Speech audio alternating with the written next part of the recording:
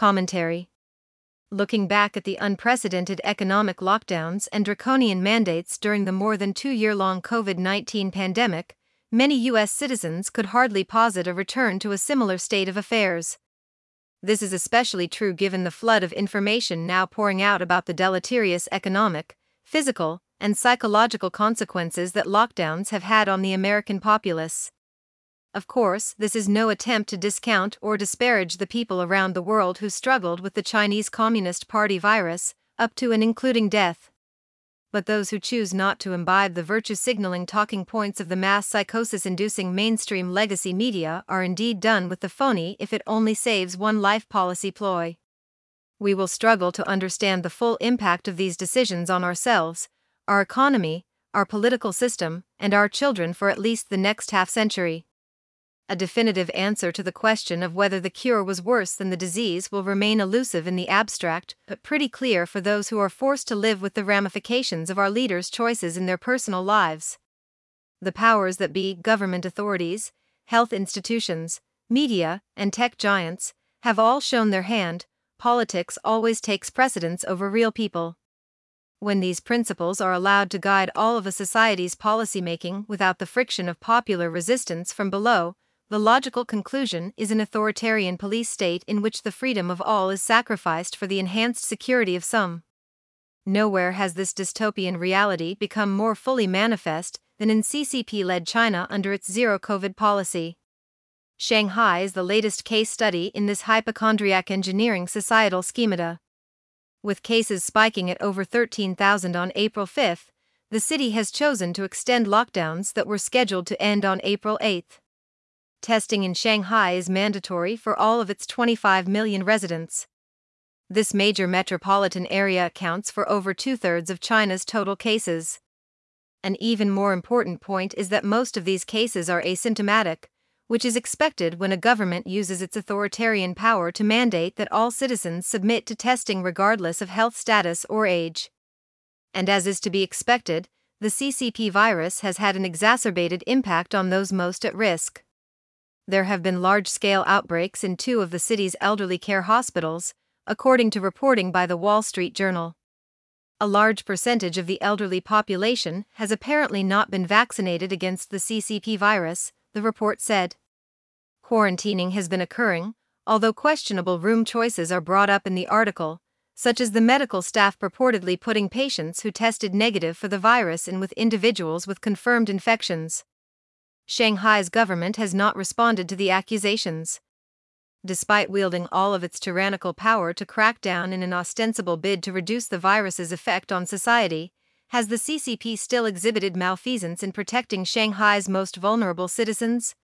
Maybe. But additionally, is it also possible that the notion of completely reducing the spread of one of the most highly contagious respiratory diseases in the modern era is a faulty presumption, to begin with? Instead, perhaps a better approach would be to provide ready access to medical care and abundant health-related resources to the areas that are high in at-risk demographics. This flawed strategy isn't necessarily endemic to China, though. The United States has had its own negative experience with nursing homes and COVID patients. Former Democratic Governor of New York State Andrew Cuomo also failed to protect some of the most vulnerable citizens in his state from the worst effects of the outbreak while simultaneously kneecapping the business environment in New York.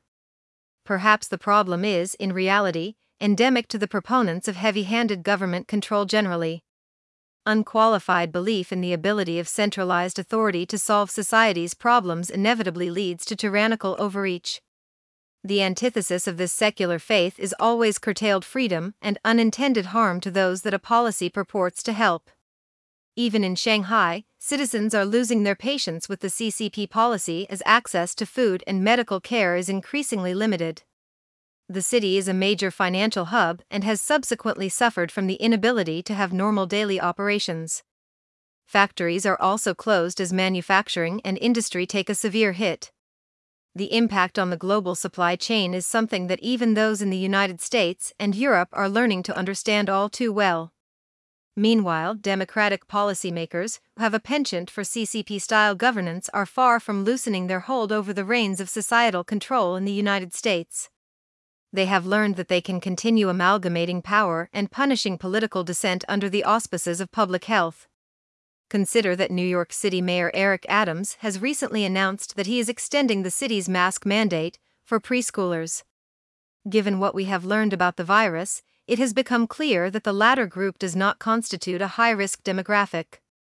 Covering the faces of developing children while the rest of society adopts a more voluntary approach to masking begs the question, how exactly is this about saving lives?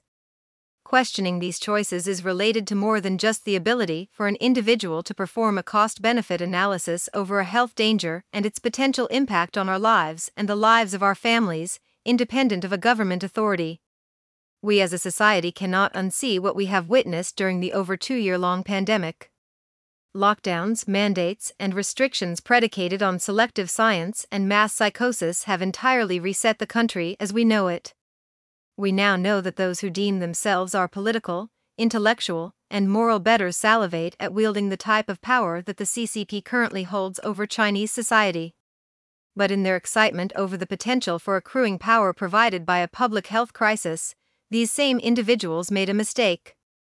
They overstepped and did not expect the blowback and resistance of the American people. They do not actually know any people outside the Washington Beltway or the greater New York metropolitan area. Their premature giddiness has exposed their true beliefs, designs, and intentions. Those paying attention will never countenance a return to the pandemic's repression, intolerance, and shame. Hopefully, the current situation in Shanghai will be another step on the road to the Chinese people recognizing the oppression that they are living through and undertaking the noble struggle of throwing off the yoke of the CCP. Here in the United States, though, we've seen where the great dream leads, and we refuse to fall asleep ever again.